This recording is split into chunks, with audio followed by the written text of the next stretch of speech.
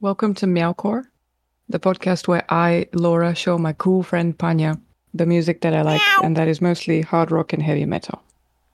Hi, Panya. Hello. How are you doing today? The sun is shining. It's not freezing. I think it's going to be a pretty Mm. good day. Yeah, and as we know, Panya is solar powered, so it will be a good day. Yeah. Right. Today we will listen to a band that I discovered a bit later than all my other 70s favorites. They're called Boston. They are Boston's the not heavy brain. metal. I thought this was supposed to be hard rock and heavy metal. Uh-huh. Yeah, it is. That's hard rock, Boston. You think so? Hmm. Mm-hmm. Okay. You'll see. Okay, I'll see. You will show me. And they are the brainchild of a gentleman called Tom Scholz.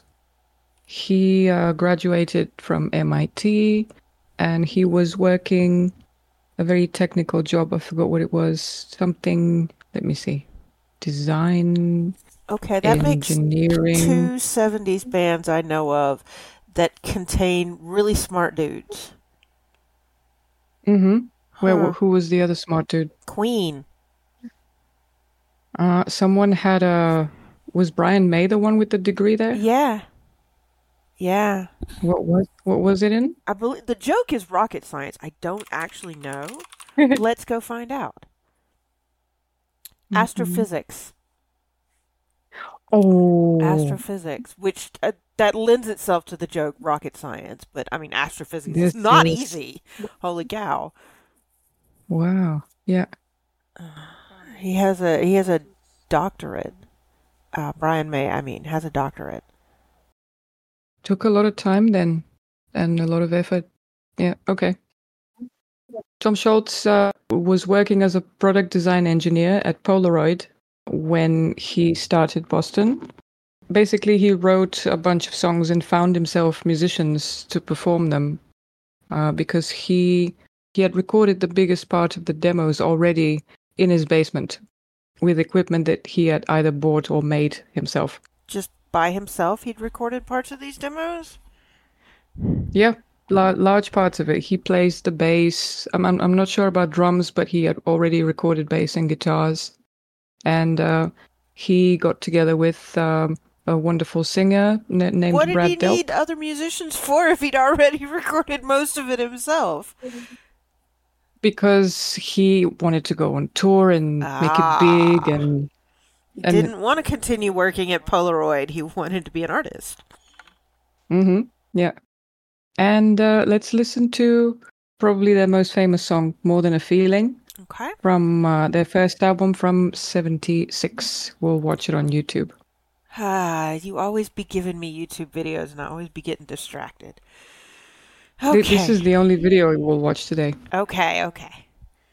You will see Mr. Engineer, Mr. Tom Schultz, on the right side of the singer with straight hair and a silvery kind of outfit. Okay. Let's watch More Than a Feeling by Boston.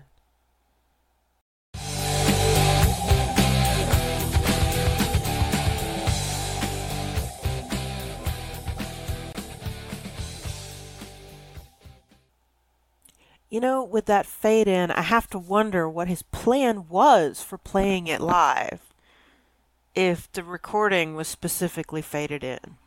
Like, how do you handle that live, especially during that era? How do you handle that? He must have had a plan. If he wanted to tour, he must have had a plan.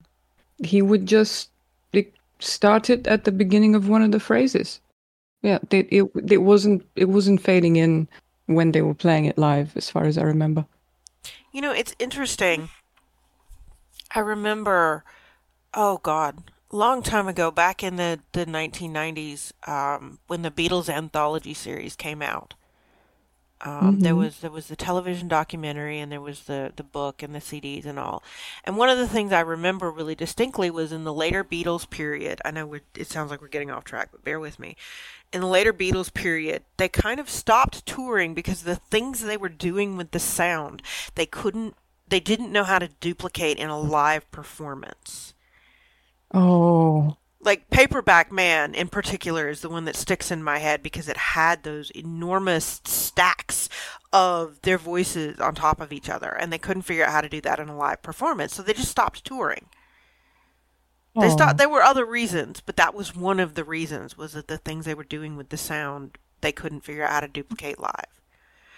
Mm. And it makes me wonder, in conjunction with the way that, like, you can hear as you're listening, we talked about this last episode too, the layering of the voices and the repetition of the to make it sound like an echo. And I know that it's possible to do that in a live performance with two singers whose voices are skilled enough to match that closely, but maybe have slightly different timbres. But I know in recording that's usually not what happens. Usually in recording it's the same singer stacking themselves. And watching this one, and okay, we're going to admit that it was good that we watched it. Watching this one, it doesn't look like anybody else is singing the same line. So that's not how they would achieve that effect in live. Yeah, And for the that leads response, me- there would be other people in the band singing. Yeah. And that leads me to the idea, the awareness, the thought that live versions of songs, especially with all of the different things that you can do with layering and stacking of sound, must, by necessity, sound different, be almost a different arrangement of the same song, at least until we reach the era where there were playback that was planned to go along with the song. And if you do that live, it limits what you're capable of in terms of wandering off and having weird solos, or the musician, the singer, or the lead just talking in the middle of the song. Unless you have a really skilled crew who can pick up on the subtle cues and like pause the playback, or I don't even know how that works. I would love to know how that works. Yeah. Yeah, I get it. And Boston had so many layers in the music. Yeah. That probably a lot of them were not able to reproduce. And I was watching a video about this song and wondering so many things that a listener who is not a musician cannot hear, and even probably musicians cannot hear. But the guy just decided to put him in there because it was fun, because he loves this stuff. I think to say cannot hear is perhaps a bit... I don't think that's the correct kind of word. From my perspective, it's not, oh, we can't hear these things. It's, we don't know what we're hearing. It's the same way with subtleties of color in paintings. And the thing is, you don't realize what you're hearing. You don't realize, for example, that there are multi-tracked guitars in some of these phrases, that what you're hearing is if it was played live, would take something like 5 or 6 guitarists to play. But if you took it away, even the most unmusically educated listener would hear the difference. So it's not that we can't hear it, we just don't know what we're hearing. We don't know the words for it. We don't realize until you change it that it must be caused by a thing. Yeah, I get you. It is a strange feeling hearing that this intro is 2 12-string guitars and 1 electric guitar without distortion. It does sound impressive. This entire song sounds impressive, but what? A shock to me. A bit of a shock. Positive, but strange. It may just be because this particular song is something I know well, or just other musicians, or I'm not quite sure how to say what I'm thinking, but to me that didn't seem like a shock. Like that's the way music is multiple instruments layered together even from the beginning. And some songs start off with a single instrument, and some songs start off with the multiple instruments, and it's just a variation in the way the writer chooses to make the music. And like this links into other parts of the song. One of the things that I really like about this song in a musical sense is the variation in both the number of instruments playing at any one time and in the volume. Mm-hmm. And it's not just a question of more instruments join in and it becomes louder. There are places, like even that very beginning, where it's not... Loud is not quite the word I'm looking for. But... Yeah. As composers would say, it was piano. It was piano. No, and then that's not they the had word a I'm looking breakdown. for either. There's a specific word that I have completely... Dynamic. The dynamics. Mm. The dynamics of the volume change, and it's not a change predicated on the number of instruments playing or the existence of drums or anything like that. It's partly a change in volume and partly a change in like intensity. And this song shifts up and down that scale instead of always being at one point in that scale. You know, there's that point after the first chorus where it drops down real quiet. And it's not just one guitar, although it does kind of sound like that. There are multiple guitars in that brief bridge before he moves into the second verse. And I really like that kind of effect in music where a song intensifies and then comes back down. And it's not even a change in the beat. Like it's still moving at the same pace. And I'm not making any sense here whatsoever. You are. It takes some skill to change things up like this within one song. Yeah. Okay. And the singer can do the similar thing with his voice. And actually, you sent me the video you were talking about, and I watched it. And there was one point where the commentator was talking, and he was going, "Oh, it's so amazing what the singer can do with his voice." And we've talked about what he did in the past on other episodes. And I want to point out again that although the octave jump, the note jump that he makes in that long note in the chorus is amazing, it's not...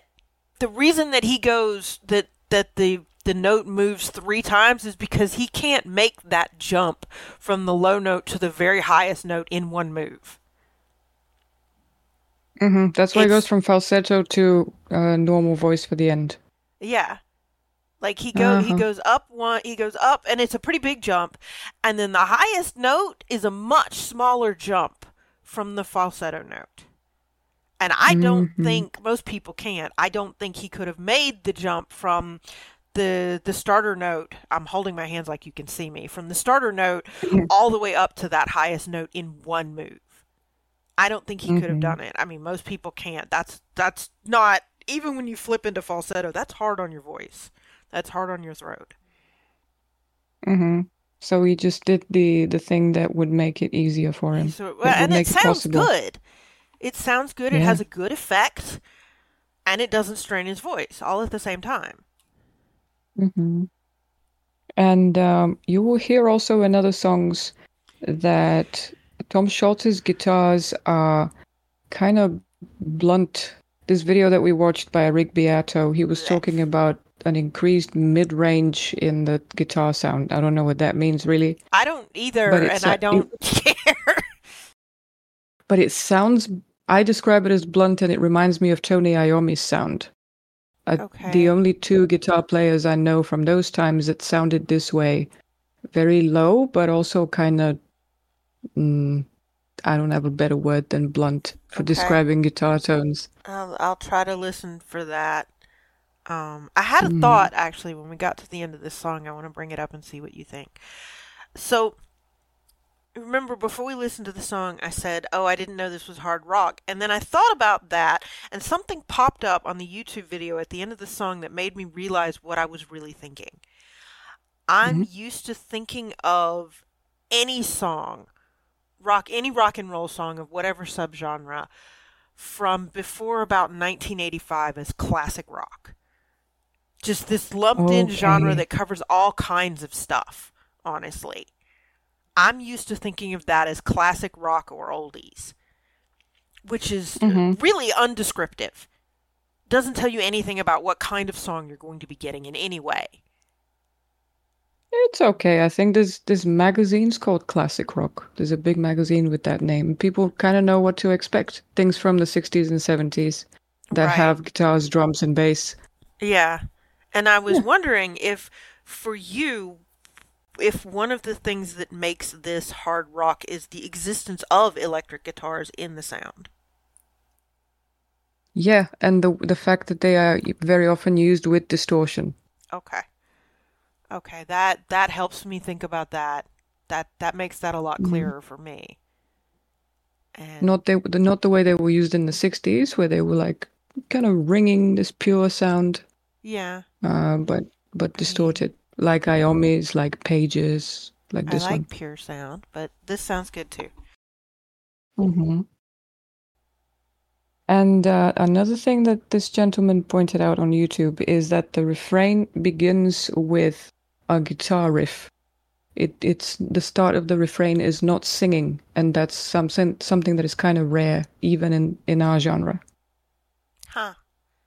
Before he I goes more than a feel, there's yeah. this da da da da da, and the Yeah. clapping of hands. I don't think about that as being part of the chorus.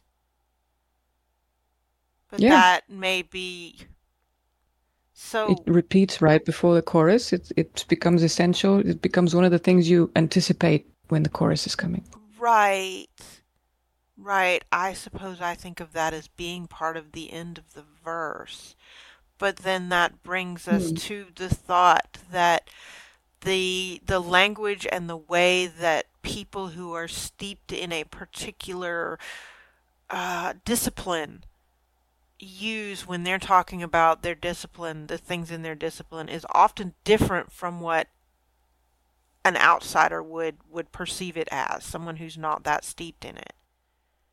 You know, the Hmm. way that I describe and talk about literature because I'm trained in looking at it a certain way is different from the way that you look at it or even the way that someone who doesn't read as much as I do looks at it. Hmm. Yeah, I get that. And I think it's probably the same is true with music. Hmm. That he's thinking about it and describing it as a certain way and talking about A lines and B lines and I'm going it's a chorus. Why are you picking it apart? Hmm.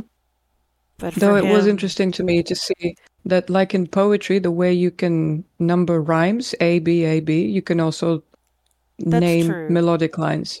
That's true. Okay, I didn't it didn't connect with me that that's what he was referring to. Hmm. And I also remembered that the reason I think of these 70s bands as hard rock is also that all of my metal artists quote them as influences. And I've always been curious about who taught Eddie Van Halen to play like this. And was it, oh, Jimmy Page? Who taught Jimmy Page to play like this? And I kind of connect them together. Okay. Okay. That's another thing. I mean, I think of in some ways, I think with some of those musicians, especially the earlier ones, the 60s and 70s, nobody taught them to play like that. They were just messing around. They were just Mm, jamming and playing and oh, that's interesting. It's like oh hell, Jean-Michel Jarre. hmm. Nobody taught him that stuff. He was just messing around. He was just going, "Okay, what Yeah. happens when I do this?" And I think the same Hmm. thing is true with a lot of these musicians that inspired our current musicians. That it wasn't Hmm. even about someone taught them, although maybe someone taught them the basics, and you can trace guitar playing back through different instruments for thousands of years. Yeah. That's a fun game. I would leave it for another life. Or Mm. at least another episode. Okay. Let's go listen to some big keyboard songs. Ooh, Not much keyboards. keyboards in this one, No, but not really. the thing I love about Boston, apart from these blunt guitars and the amazing singer, of course, is all these keyboards. We'll go to Spotify and we'll listen to Foreplay Long Time. Okay. Okay, let's listen to Foreplay Long Time by Boston.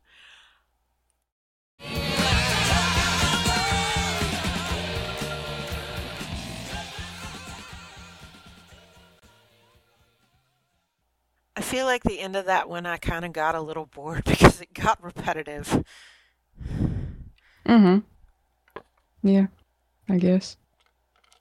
All the fireworks happened before that. Yeah, yeah. Although actually, when the singing started, it finally connected to me why the song is called what it's called. Yeah. Like that whole musical part at the beginning, really, really gorgeous, really interesting. That's the foreplay. Mm-hmm. There's the foreplay. And then he comes in. Yeah. Yeah. Been a long time. I should go. It's time to go. Okay. Yeah.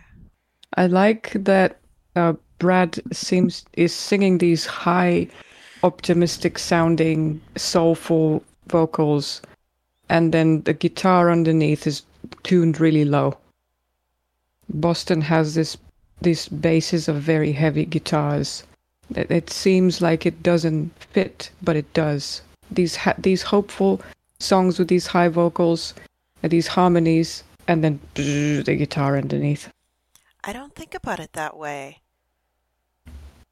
I think of it sounds like you're associating lower pitches, lower notes with melancholy and sadness.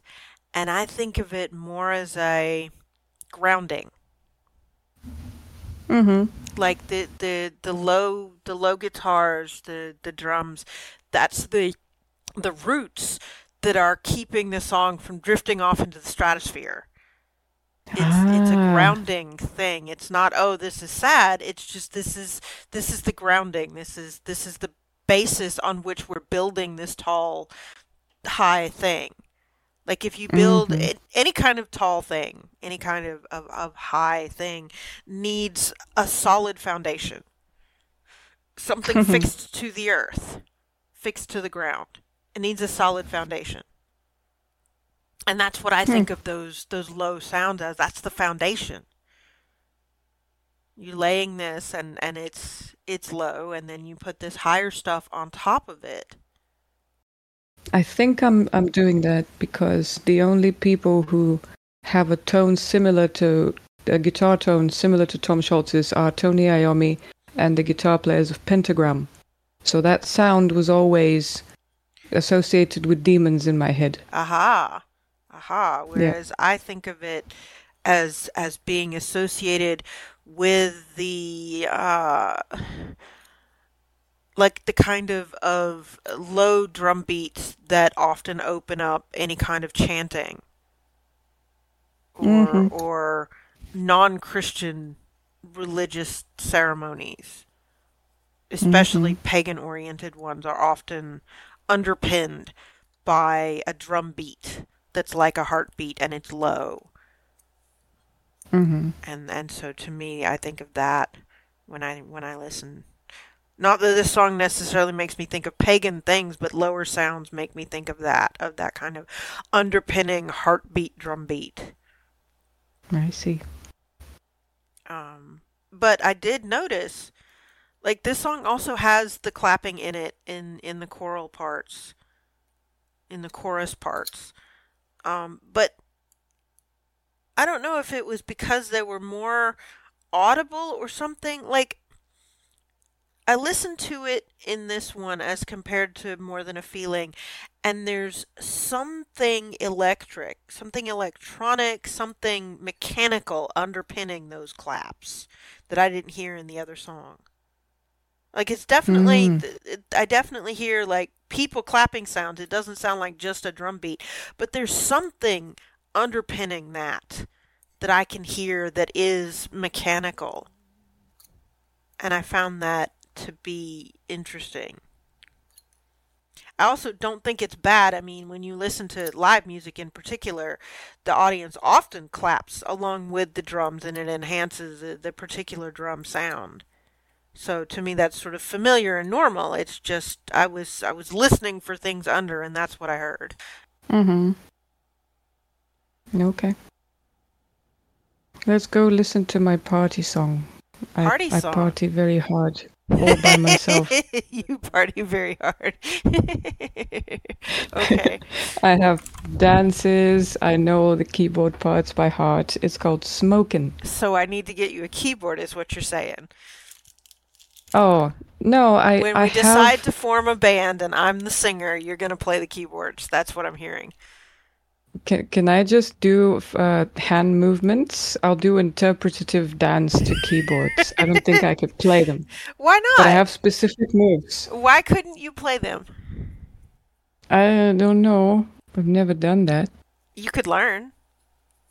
Okay. Or we could just Yeah. be an a Thank you. cappella group if you Yeah. would prefer. We could be an a cappella And my group. hand moves. Well, Yeah. yes, obviously there'd be dancing. Okay, so let's go listen Yeah. to Smokin' by Boston. Okay.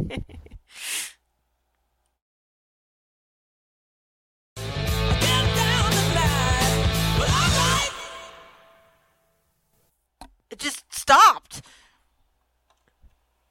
I Yeah, was he said, all bopping. right. I was bopping and I was dancing and it just stopped. Where'd my party go? Who killed the party? Give it back. I'm so sorry. I'm sorry. The album's out there. You can play it anytime. I can play that song anytime I want. Yeah. Yeah, see? My party Keyboard, song. keyboard, organ. That's the sort of song that, like, when they play it live, or I can imagine when they play it live, he's just like, take it away, George. And he just, I don't know who the keyboard artist is. Take it away. And he just tears up the keyboards. And by the end of it, he's like, the keyboard artist is like dripping with sweat and his fingers are just shaking and he can't play anything. They have to, the next song in the set has to have no keyboards because the keyboard artist is done. Yeah. Yeah, both physically and emotionally. Mm-hmm. Yeah. Mm-hmm. It's like, you'll be glad to know there's no keyboard solo in the next song. You're off the hook, man. Yeah. There's one particular moment where 1,000 suns seem to rise as something new begins with the keyboards. I can't remember at what moment in the song it was. I don't pay attention to it that way. I was just going bop, bop, bop, bop. It makes me think of some of the famous dancing scenes in movies. Not like the club scenes, but like the ones from The Breakfast Club, things like that. Makes me think of that. Mm, I haven't seen that. Not even like serious dancing, but just like this sort of I don't even know how to describe it. Just joy. Yeah, just this sort of let your body loose dancing that isn't Mm. isn't any kind of the dancing is not I keep thinking organized and that's not quite right, but like it doesn't conform to any style. Mhm. It's just your limbs kind of everywhere. I don't know how to Yeah. describe it. We'll listen to one more song. So far, I have 4 songs from the same album, their debut album. Didn't they do anything else? They did a lot of other things. They were, after this album came out, this album was huge, and they went on tour with Blue Oyster Cult, and then they were on tour with Black Sabbath. They did a lot of touring. They did other albums. We have room for 2 more songs from other albums. Stuff from the late 80s, 90s, I'm not that familiar with, but it's probably good. So, let's get a slower one. It's called Hitch a Ride. Again, 1976. Who are we hitching a ride with? Hope, the future. Oh, that kind of song. Okay. Then let's listen to Hitch a Ride by Boston.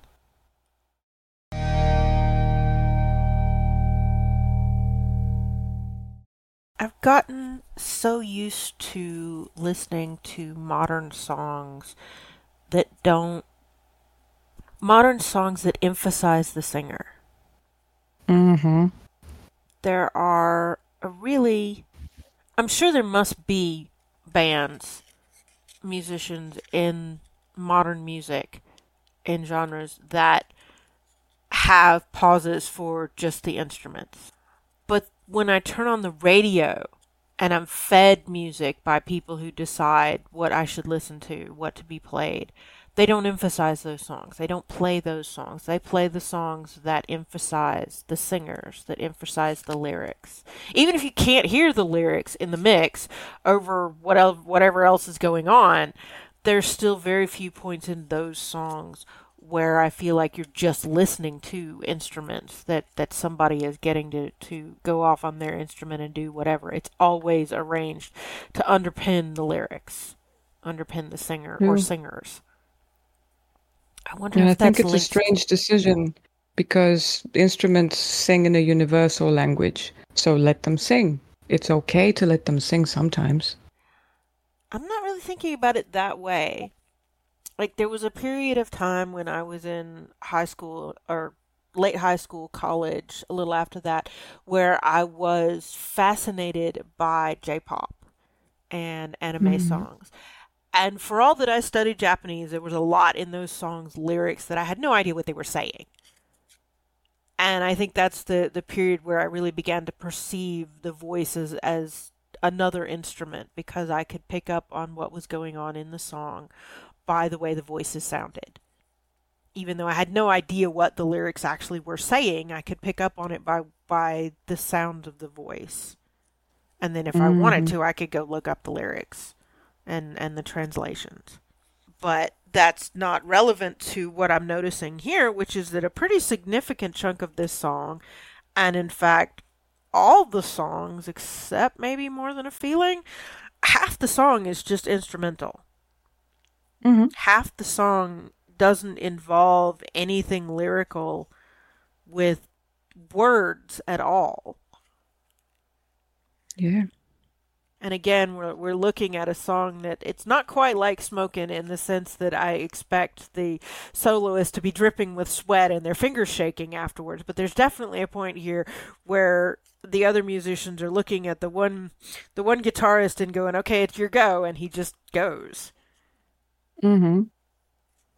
Toward the end, it seemed like they were taking turns because I was hearing two different guitars and then Mm-hmm. they started harmonizing. Yeah, well, that goes back to what we were saying with Led Zeppelin, Black Sabbath, that they're sort of passing the cue around. Almost like Mm-hmm. a game. And we were talking then about how sometimes it sounded like they were challenging each other. And in this case, I don't think that was it. It was, it was more like tossing a ball. It's like, okay, I'm going to have a go. And then it's your turn and you're going to do something different. And then it's someone else's turn. And it's not a competition. It's just taking turns. Mm-hmm. It's one of the things that thrill me about bands that have at least two guitar players. It happens in metal too. You play a little bit, I play a little bit, and then we play together. And that's the moment that really makes me very happy. Right. I would like to hear more of that kind of thing with passing that back and forth between drummer, keyboardist, guitarist. Mm-hmm. Like it's interesting when two guitars do it, but I want to hear that in a group with a greater variety of instruments. I think that would Mm-hmm. be interesting.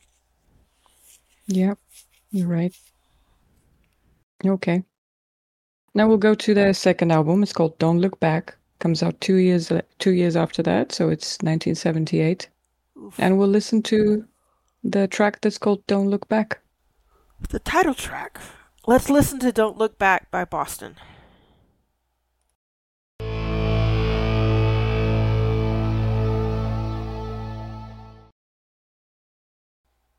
That's a different album, a couple of years later, but both that song and the one before, the end of the song is just following this bass note into the darkness.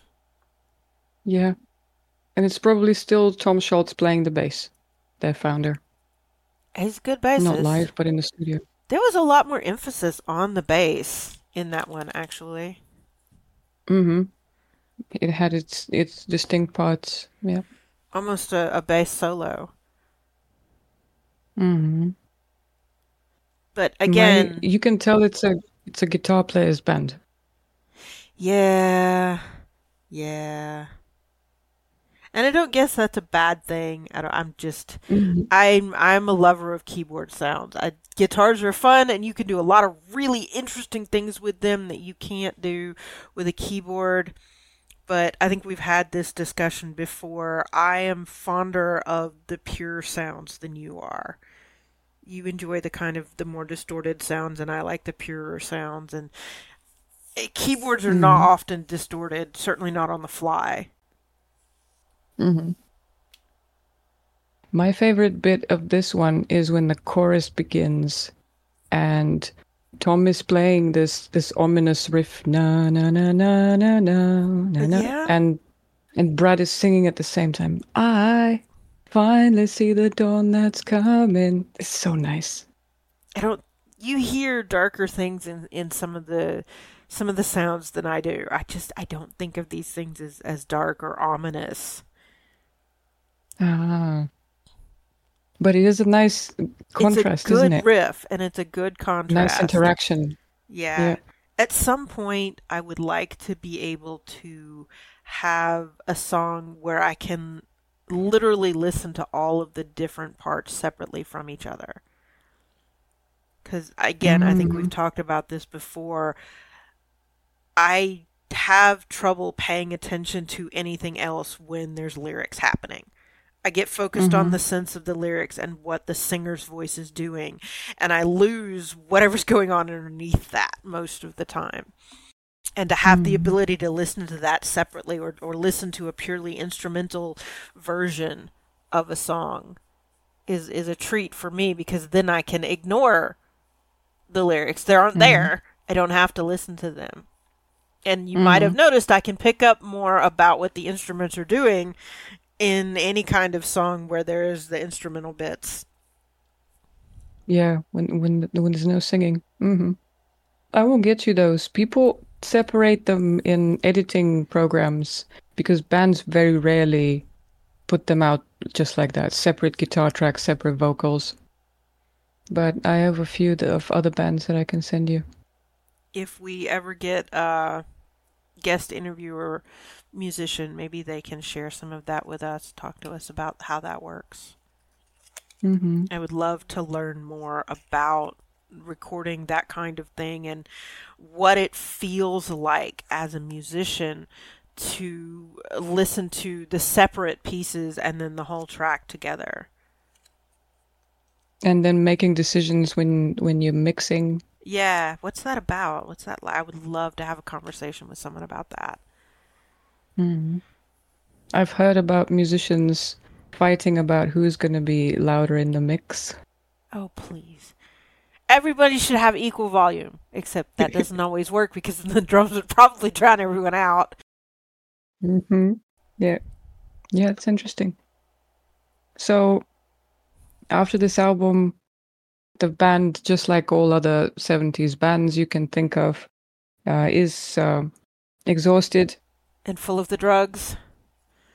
Yeah, and very tired from touring. And on top of that, they have, for many years, they have issues with their record labels. Why? There are court cases. Oh, Uh, I thought that was a this, modern music thing of record labels abusing their no. artists, but apparently not. Apparently, I'm just naive. Mm. That was a big problem for Boston. That's one of the reasons they're not very well known. They were not very well promoted. There's no live DVD from the 70s. Like Led Zeppelin made their own musical movie. Okay, back up a Uh, step because I don't. mm, Almost every song you've played for me has been familiar. I don't know mm-hmm, most of them the way I know More Than a Feeling, which gets a lot of radio play, but every single one I've listened to it and gone, that sounds familiar. I've heard that before. So you mm-hmm. saying they're not very well known sort of jarring for me because I don't think of it that way at Okay. all. They're very familiar to me and I but it may not be a radio play thing or it may be a case of in the past they weren't well known and now that there are widespread classic rock and oldies stations that they've become more well known. Or it may just be that my dad liked them and so I got exposed to it a lot. They did have a lot of success second half of the 70s and most of the 80s, mostly first half of the 80s. But these troubles with the record companies were always there, and they made it worse after that. And I did look for live performances, but there was nothing recorded with good quality. The white noise was as loud as the band. So you'll have to take my word for the fact that Boston sound really, really nice live. I mean, I certainly hope so. But although that makes me think, in the past, call it decade or so that I've really been aware of it, there's been lots of talk at the sci-fi conventions that I go to about self-publishing, about smaller publishing companies, about how to promote yourself, and about the fact that the rise of the internet and things like on-demand publishing has changed the literary scene in a way that big name publishing companies don't really want to acknowledge or recognize. And I'm wondering if the rise of the internet did the same thing for music and I just didn't know about it. I mean, there are sites like Bandcamp and such. But how many big successes come out of Bandcamp? I don't know how to look. I don't know how to look. Should we just think about whether people manage to make their living on Bandcamp? I know there are some people who've made their living starting that way, and in their, I guess the best way to put it, in their smaller genres, they've been quite successful. But I guess that brings us to the question of how do you define success? Does success mean that someone can mention your name in Australia or Thailand and people know who you are? Like random people? Or does success mean that within the group of people who would ordinarily listen or read the stuff that you do, you're well known? Or does it just mean that you can put a roof over your head and food on the table? Which just is a silly word to use there, but you know, what exactly does success mean? Does it mean that you have concerts in football stadiums that sell out?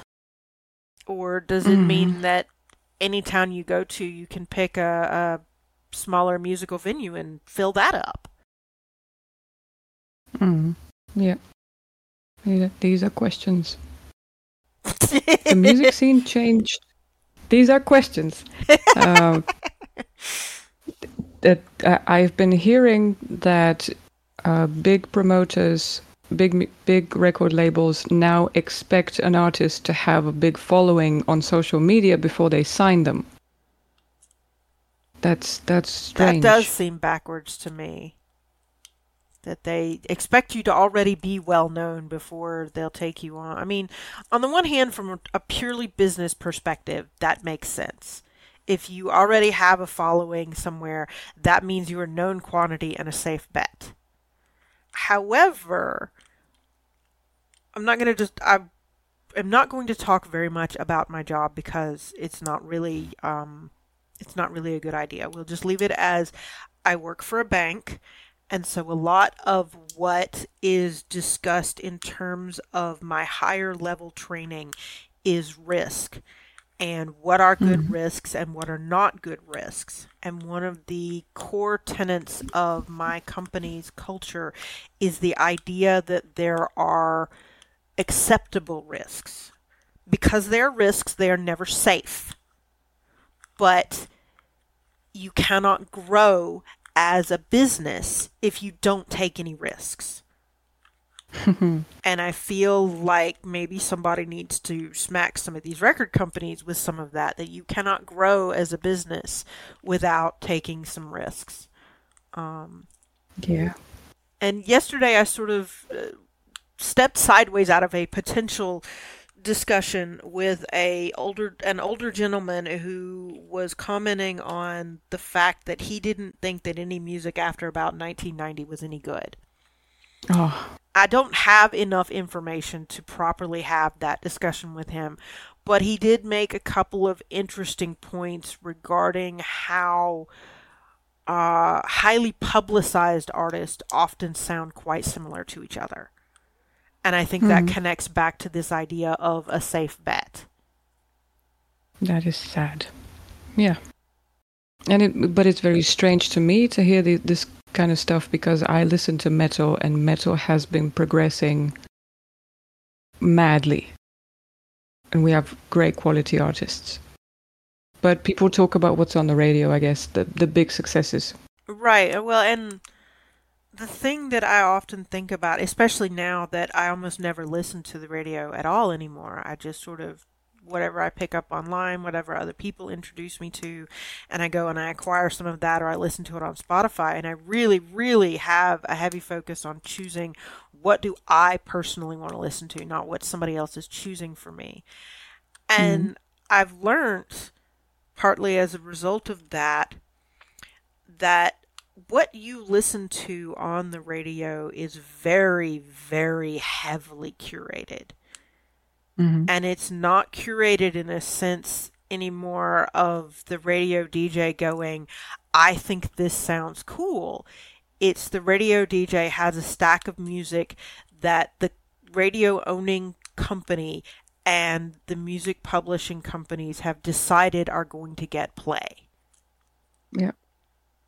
And so, whatever I don't even know how many of the big name artists get to decide what is released as a single or for radio play off of their albums. Do they get any input in that, or is it just chosen by someone else for them? And then that's distributed to the radio companies, and the DJs are told, you'll play this. And that's, I know that that's one of the reasons why certain songs get played so much that I get sick of them. And I have often found when I hear a song by an artist that I like in the random times that I listen to the radio, and then I go looking for more of their music, I often find that there are other songs off that disc that I find much more appealing, much more interesting, and I wonder why they don't get radio play. And it often turns out that this is because these are songs that don't follow the correct formula, whatever that formula is. Yeah. These are sad truths. And while I do think there's nothing wrong with using a structure to help define a song, a story, a painting, a photograph, I do think that once you've learned those rules, once you've found this structure and you've learned that you can build something within it, it's time to break away from that. Don't completely shatter the structure, but start stepping away, start extending bits out from that, and you will learn and make more interesting things. And I also learned back in college, in particular, when I was studying, like my degree is in creative writing. One of the things that I learned was that creative criticism, constructive criticism, is very helpful, but it must always be balanced with what you wanted to achieve in the thing you're creating. If someone says to you, I don't think this idea in the poem or the story is clear, you should pay attention to that. That's valid because you do want to share your work with other people. But if you keep reading it or listening to it and it says what you want it to say, that matters too. Balance that. Balance those two things and decide how important is it to me to make this clear to this particular person or these other people. How important is it to me to believe that there are other people out there who will see the same thing I see in what I've made? That's why big artists, when they get asked for advice for younger artists, they say, be yourself, Yeah, play around. But then that Mhm. takes us back to what is success.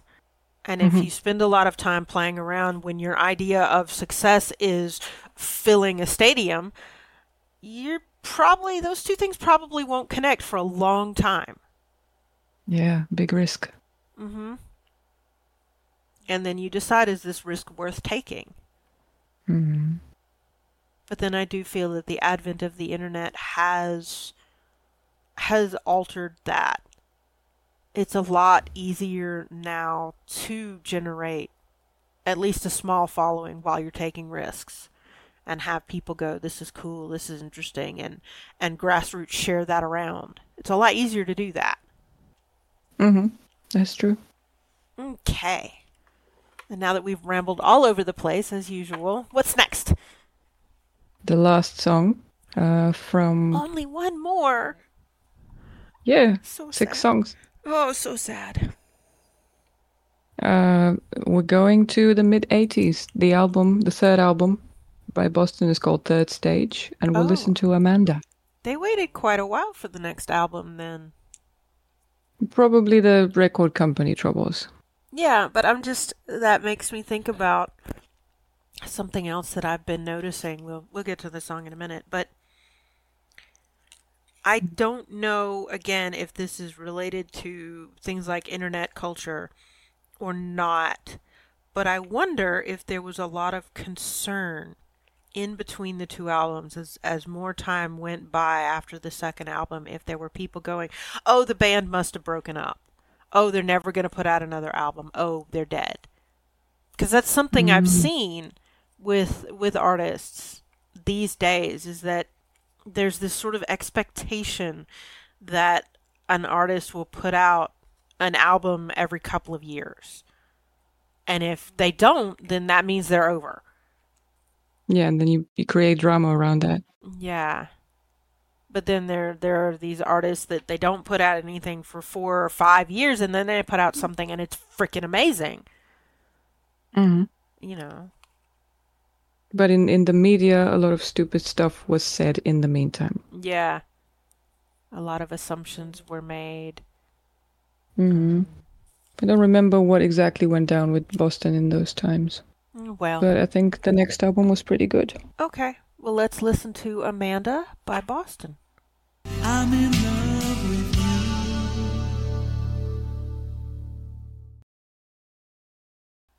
Again, a song where I'm listening to it and I'm going, I know this is familiar. Oh, hey, chorus. I know this chorus.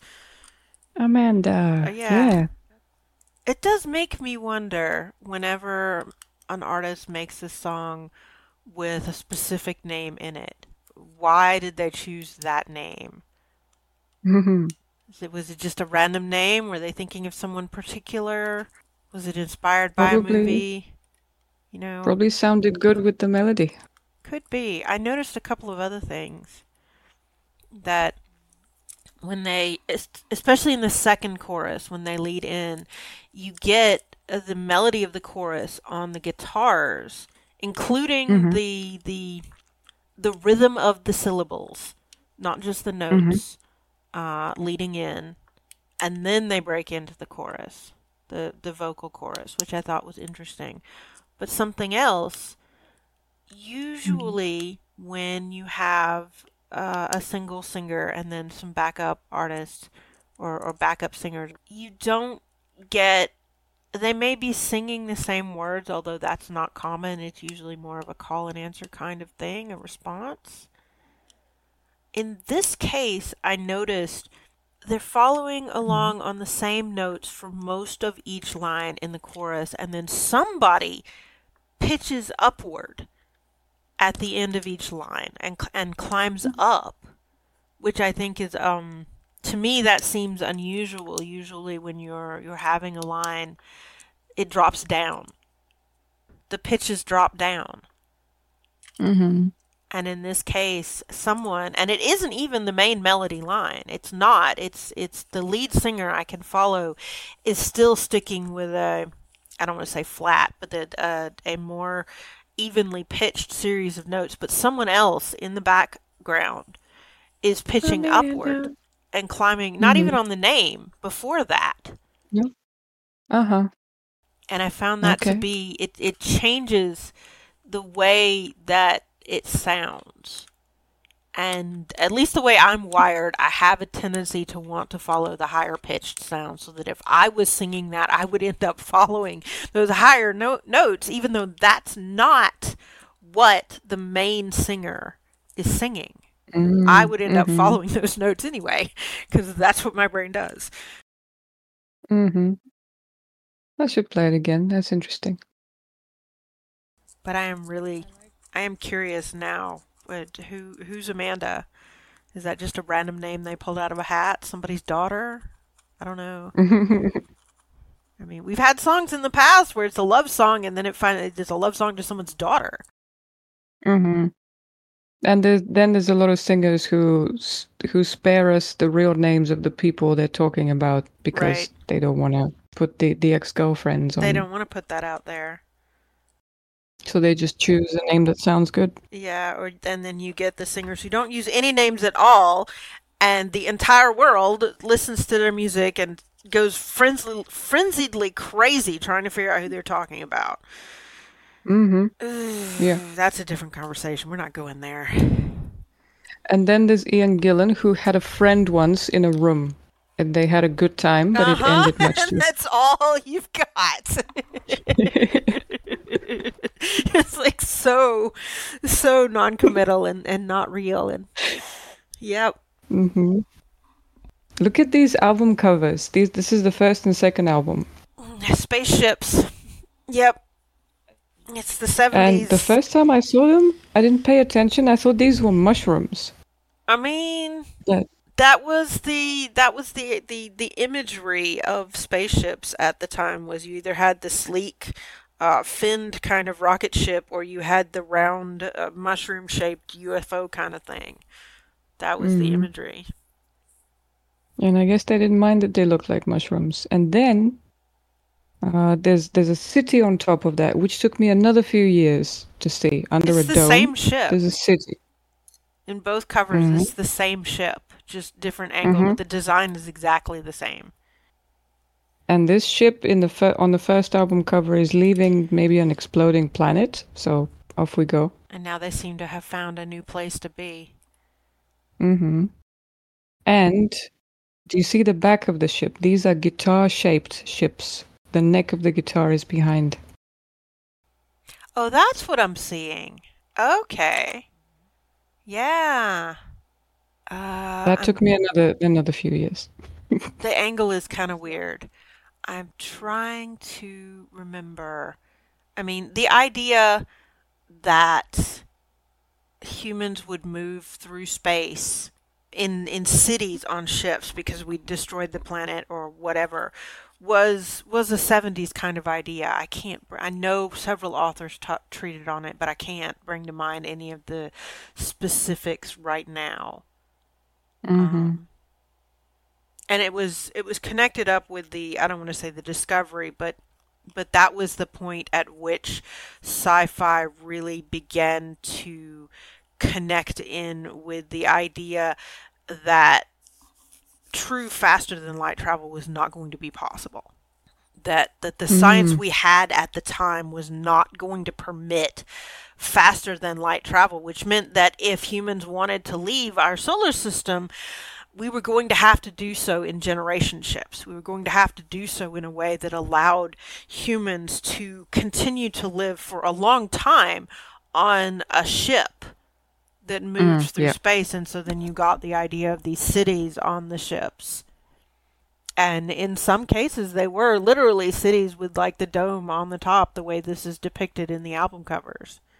Some of the stories were like that because for whatever reason, the author or the creator didn't choose to conceive of a more enclosed kind of city ship, the way that the International Space Station actually works, which incidentally, if we could figure out, how to, if we chose to get it started moving, would move through space just fine. It doesn't matter what shape a ship is once it's in space. There is not anywhere near enough friction to make any darn bit of difference. Yeah. It's just a question of propulsion.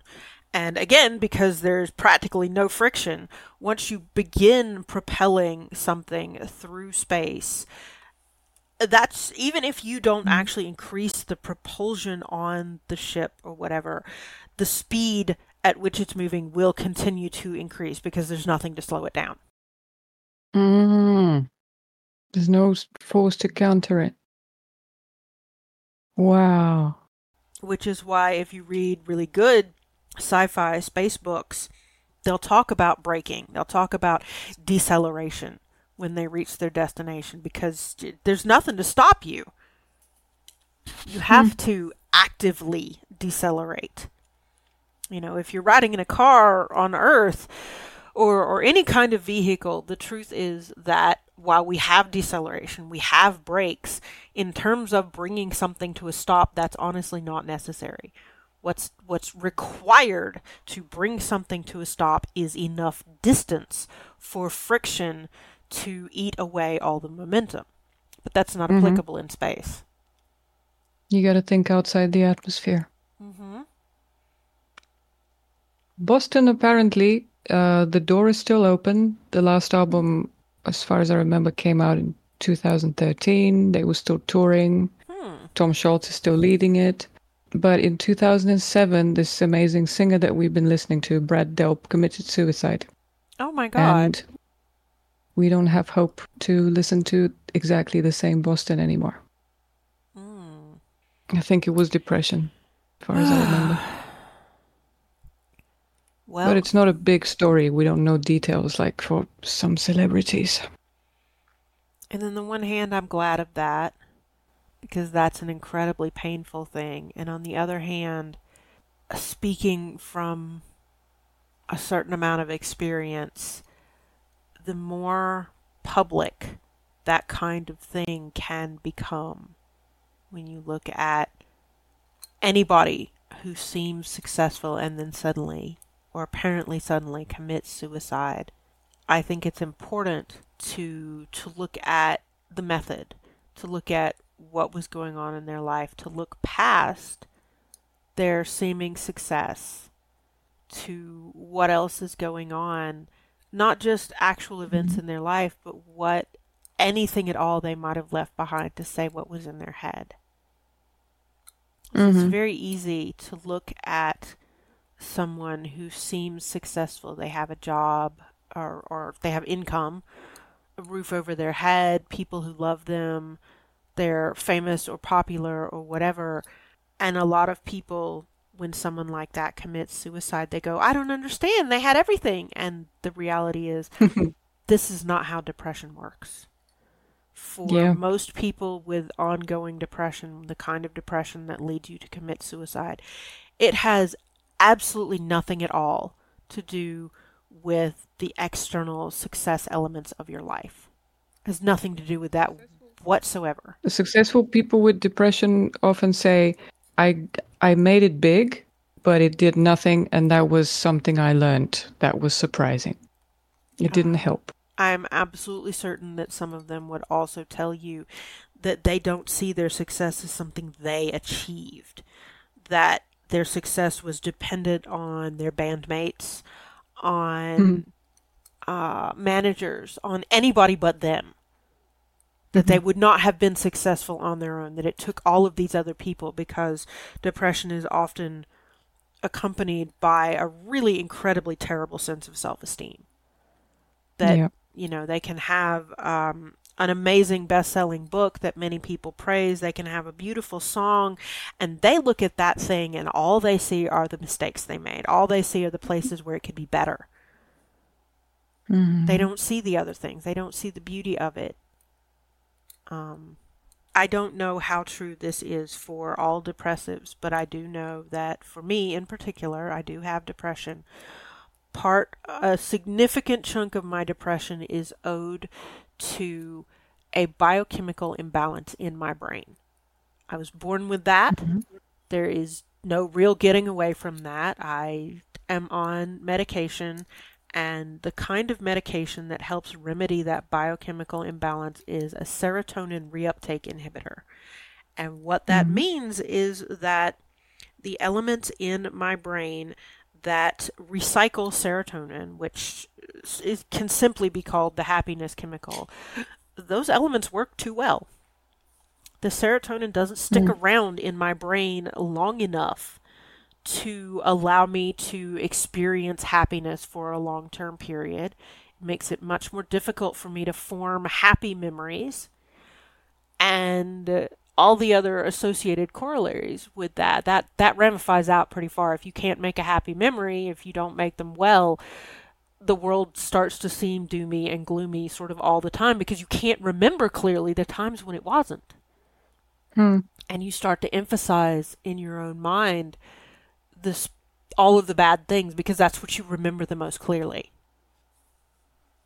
And so I take this medication that helps to prevent those scavengers from working quite so well. It tricks them into thinking that the chemicals of the medication are actually serotonin, I think is how that works. I could be completely wrong about that. But, and from the outside, nobody would know. When you're depressed, you learn to lie really well. You learn to fake it. Because if you don't, well, we're not going to go down that path right now. We're not going to go down that path right now. Another time. I have enough depression songs for you. Yeah, I don't need to confront that at the moment. I don't need to. Just know that if you also have depression, whatever anybody else tells you, medication can help. Think of it like eyeglasses. Most of us don't think too much about putting on any kind of eye correction stuff. It's the way things are. Medication can be the same way. You can keep going. If you have to take it 1 minute at a time, that's what you do. And sometimes you just pick a song and it resonates with you and you scream it out and then you feel better. Yeah. Right. And then you find a band and you go, this band saved my life. Right. Okay. Right. Tell us about what the kiddies are doing, or you can go to the book. Let's the go book with what the author kiddies are recommendation. doing. They have been they've been pretty happy in the last week or so. So our couch is about 2 inches off of the floor. It's not far enough for a cat to get under there. What it is far enough for is for all the toys to get smacked under there. Yes. So I took a lightsaber and swiped it under one square of the couch. And it's a pretty big couch. One square, 6 toys. 6 toys popped out. I've been looking for some of those toys for months. 6 toys. And I think 4 of them are now missing again. I don't think they've got back under the couch yet, but I could probably check. And then I went and swiped under, and there was squares of that couch. I checked the others. This couch has it's sort of partly square shaped. We have the long line across the back, and then a corner, but there's also a kind of a lounge part. And that's the one I checked for toys, and because it sticks out in the room and it's accessible from 3 sides. And because of its position with relation to the rest of the house, it collects the most toys. That's where most of them were. I found 2 or 3 under some of the other bits of the couch. And I think I need to just move the couch and find out what else has been hidden under there. And I picked up all the toys and put them in the cat's toy box, which they have access to. It's just a shoe box that sits on the floor and holds the toys in. So they can reach out and pull out whatever they want. And I put one of the toy mouse in the box, and 30 seconds later, Jana had it in her mouth and was running down the hall. And she would drop it and whap it around and do the crazy cat hunting dance, and then I would come close to go, I'm going to throw that for you. No, she picks it up in her mouth and runs down the hall again. Like, carries it around like some kind of baby, I don't even know. And I've watched her do that with a couple of other toys in the last couple of days. I brought up the poor tortured dragonfly from downstairs yesterday. They like that one because it has a bell on it. They like the jingly noises. They like the jingly noises. And there's a stuffed boot-shaped kind of thing with Christmas colors that Mirari quite likes. She's been fetching that for me.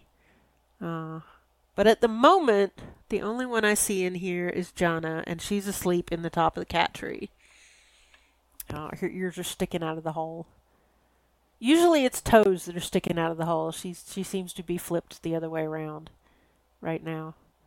I also turned up a couple of silvervine sticks.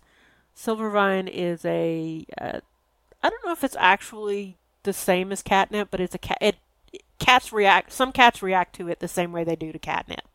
It's just, it comes in stick form and they kind of chew on it. So I turned a couple of those up as well, and Jana picked one up and dropped it in the water bowl. I have no idea why she dropped it in the water bowl. To flavor the water. I guess. I've never noticed her to play with the water before. No, flavor. Flavor the water. The water does not need flavor. Maybe it's a nice one. Maybe it is. I don't know. I do know that cats typically prefer it if you keep their water bowls very separated from where they go to the bathroom, which is sort of obvious. But they also like it if you have water bowls that are well separated from where their food is. Mm-hmm.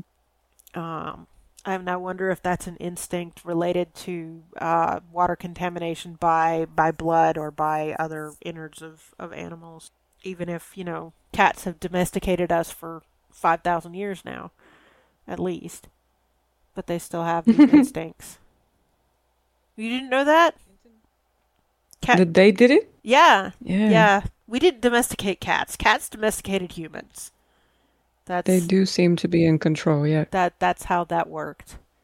I guarantee you that the first cat somewhere in Mesopotamia or Egypt decided that they no longer wanted to hunt mice where the grain was stored, and they just walked into a human's house and said, "I live here now." And the human probably tried to throw them out, and the cat would just keep walking back in. Mm-hmm. That was a positive thing in our evolution. Mm-hmm. Mm-hmm. There's an Egyptian statue of a cat, little statuette, that, at least according to the information I have found, it's got hieroglyphics on it or something that says the cat's name, and the cat's name is Sweetie in Egyptian. Which I think just tells you all along how cats and humans have regarded each other for thousands of years. If this ancient cat statue tells you that the cat's name was Sweetie. Of course it was, yeah. Yeah. Internet says about Silvervine, expect a more intense response compared to catnip. Not all of the cats in my house react to, some of them prefer catnip, and some of them prefer the silvervine. The girls seem to prefer the silvervine. The boys seem to prefer the catnip. Although, I've also noticed that catnip does not tend to make any of them crazy. What happens is that they hug the thing with the catnip in it and rub themselves on it and drool a lot. Yeah. But they all seem to be in pretty good condition, pretty good moods. Nobody's done anything particularly crazy. And I suppose I'll have to go on a toy hunting expedition at some point. I'm not really sure why they just carry them around. I understand the part where they fetch me the toys. They want to be praised and rewarded, and that this is a thing that happens. That we've trained each other. I don't understand why they just carry them around somewhere and then leave them places where I'm not. They're doing their own thing. Yeah. I mean, that is kind of the thing with cats compared to most of the dogs I've ever had any experience with, is cats are... people say cats are solitary, and I don't think that's quite right. Independent is a reasonably good word. At least all the cats we have right now, the Trouble Trio, at least, wants to be where the humans are. They don't necessarily want to be in our lap or anything. They just want to be in the same room as us. They just want to hang out with us in the same room. And they'll do their own thing. It's like we were talking about a couple of episodes about being alone together. That's kind of how our cats are. The bad company stuff. Yep. So... The author I would like to give you this week is named Guy Gavriel Kay. Guy Kay is a Canadian author. He is also I don't know what they call it in Canada. In America, it's bar certified. I don't know what they call it in Canada, but he is a licensed lawyer. I don't know what his field of study is. And he got, I don't want to say he got his start because that's not quite right, but the first thing that he did, as far as I know, that was related to writing and fantasy and publishing wasn't actually something of his own. He worked together with Christopher Tolkien, J.R.R. Tolkien's son, after Tolkien's death to go through the vast amounts of writing and papers that Tolkien left behind. Out of that work that they did together, going through that, came first the Silmarillion, which is effectively the mythological structure behind underpinning The Lord of the Rings and The Hobbit. Very cool.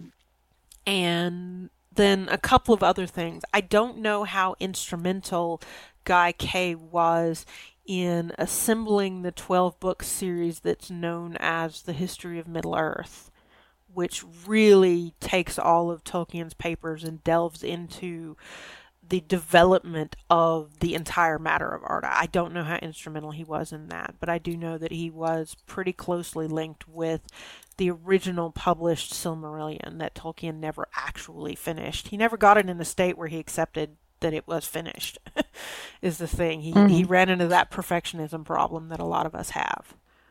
But I think it's probably fair and accurate to say that as a result of that, Guy Kay was inspired to do some of his own writing and some of his own work. And I believe the first thing that he published was a trilogy known as the Fionavar Tapestry.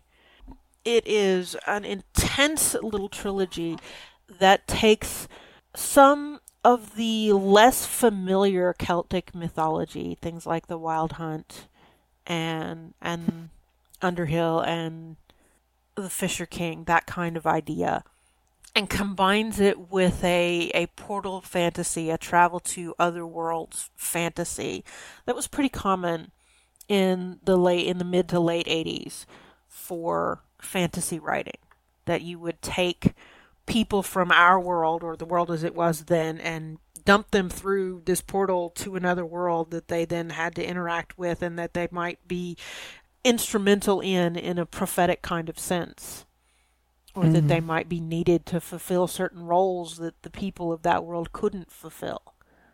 A lot of what characterizes Guy Kay's work are tough choices, painful situations where a character is confronted with complex motivations on the part of everything around them, including themselves. Characters who have to cope with the idea that the world is not perfect, that they are not perfect, that they have connected themselves emotionally to someone who may end up having no choice but to hurt them. He deals heavily with the idea of caring for someone and not being able to save them, of sacrificing yourself to save someone else. And pretty much every single book that he's published deals with these kinds of intense, complicated things. It's very rare for any book of his, even in this first trilogy, to feature a true, purely evil villain. He's extremely talented at giving you characters all throughout the story from all perspectives who have their own motivations, who have flaws, who have good things, and the way that those flaws and good things interact. And as a result, none of these are simple stories. This first trilogy, we lose at least one character. He chooses to sacrifice himself, I think in the first book, in order to put an end to some magic. The thing is, the character is presented as he's the one who revels most deeply in life. He's the one who lives the hardest. And that's the one that, and he's not made to sacrifice himself in any way. He is offered this choice. And it's not presented in such a way as to make him think that if he didn't choose to sacrifice himself, everything would go to hell and it would be the end of the world. It is presented as a solution to the problem they're facing. And he chooses that this is the solution he wants to give. And he kind of does the classic, the fairly classic fantasy thing of someone confronted with a choice like that. He sneaks off to do the thing because he thinks that his friends will stop him. And some of them would have, and not all of them, though. And that's another element that Guy Kay tends to play up in his stories, is the sort of external third-person awareness that we don't always know people as well as we think we do. That you may make an assumption about a person, about the way they would react to something that you do, and be utterly wrong. After that first trilogy, after the Fionavar Tapestry, he moves into what I think of as historical fantasy. It's very similar to Jacqueline Carey's historical fantasy in that it is inspired by and reflects certain historical periods and locations in our modern Earth. His map is pretty different, and not all of them are set in the same world space. But pretty much every single one of them is inspired by specific historical elements. And he'll try to tell you that he doesn't think of it as historical fantasy, and frankly, I don't care. That's like J.K. Rowling trying to tell us that Harry Potter isn't fantasy.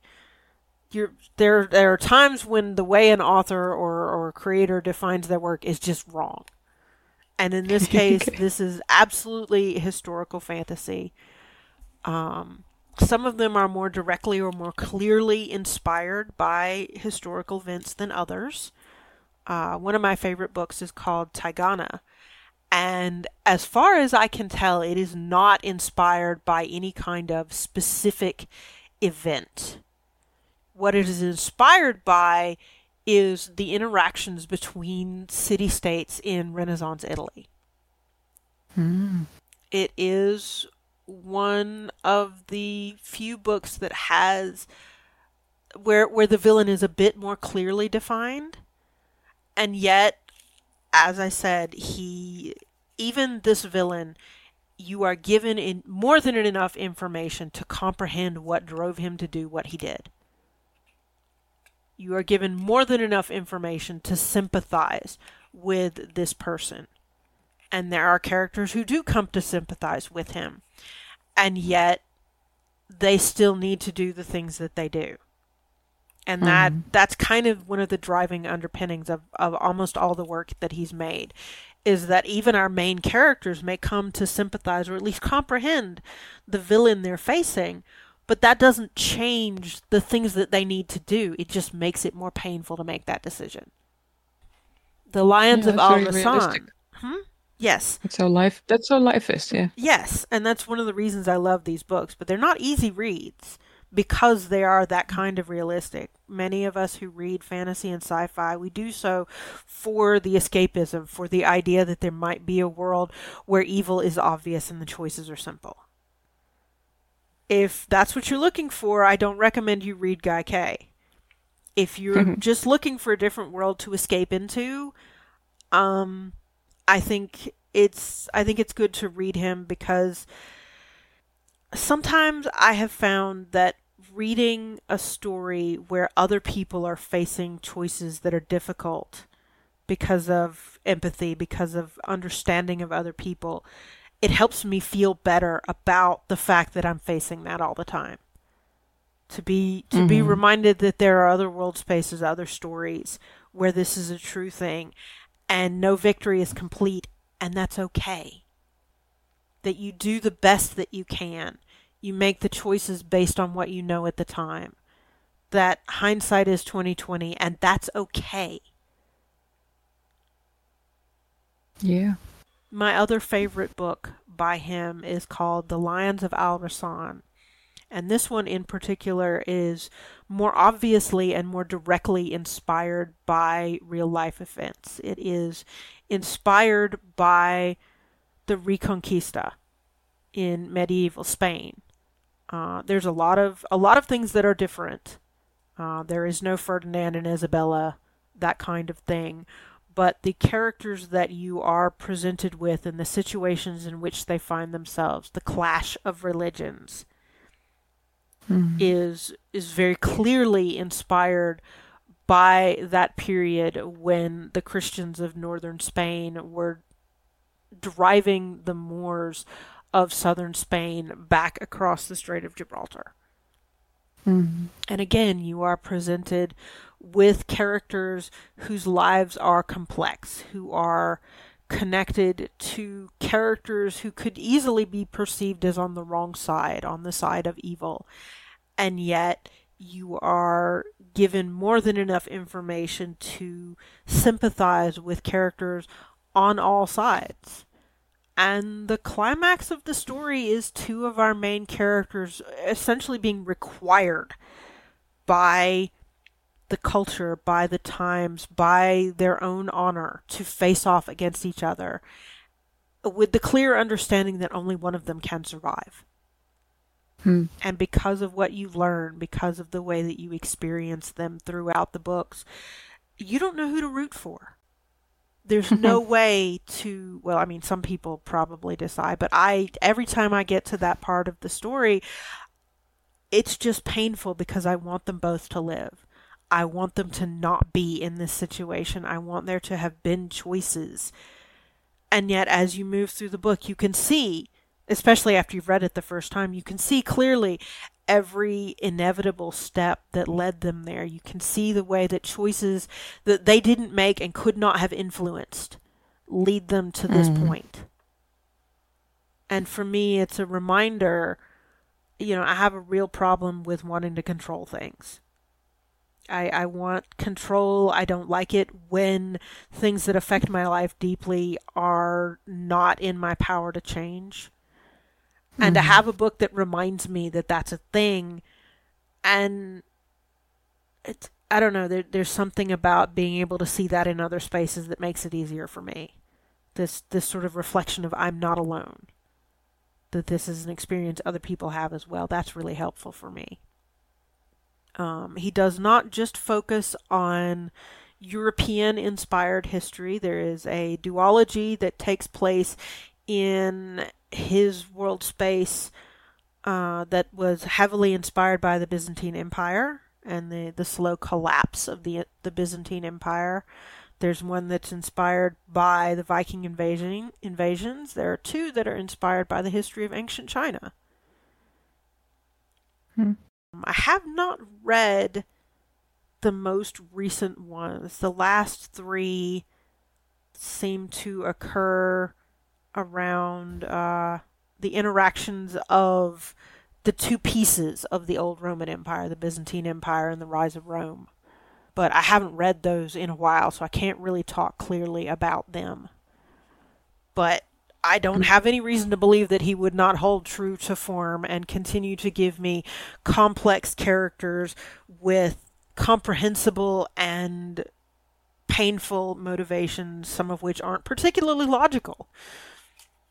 That's one of the other things that I quite like about his characters is that not all of their motivations are predicated on what's happening around them, on events. Some of them are instinctive. Some of them are born out of childhood experiences that they don't even think about in that way.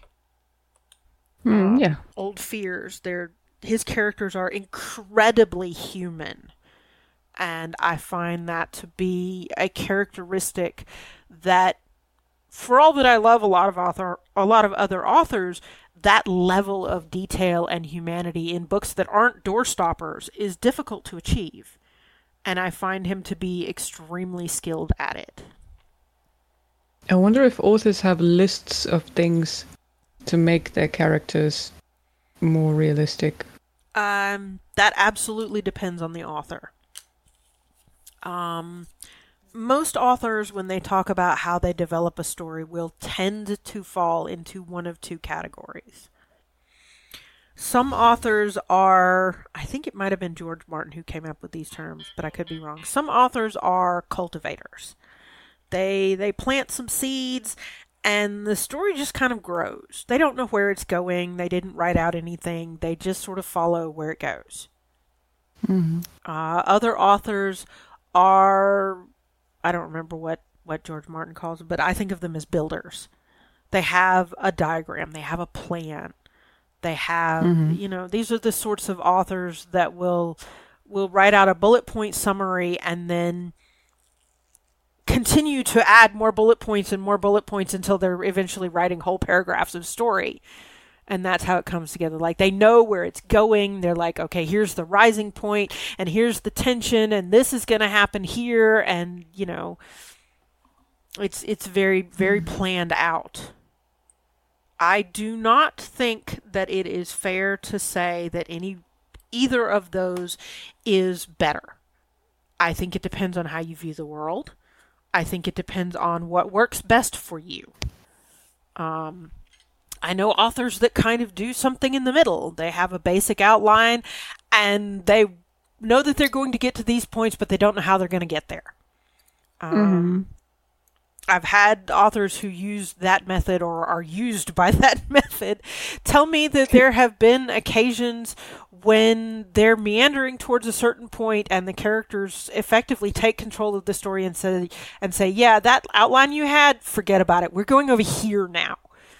And you're kind of looking at the story and going, wait a minute, this is not what I had planned. And the characters are just, no, we're going here now. I see this from authors on social media a lot. Yeah. They make memes. Yeah, that's even authors for whom the outline method is fairly rigid will occasionally find that the story they're telling is not the story they thought they were telling.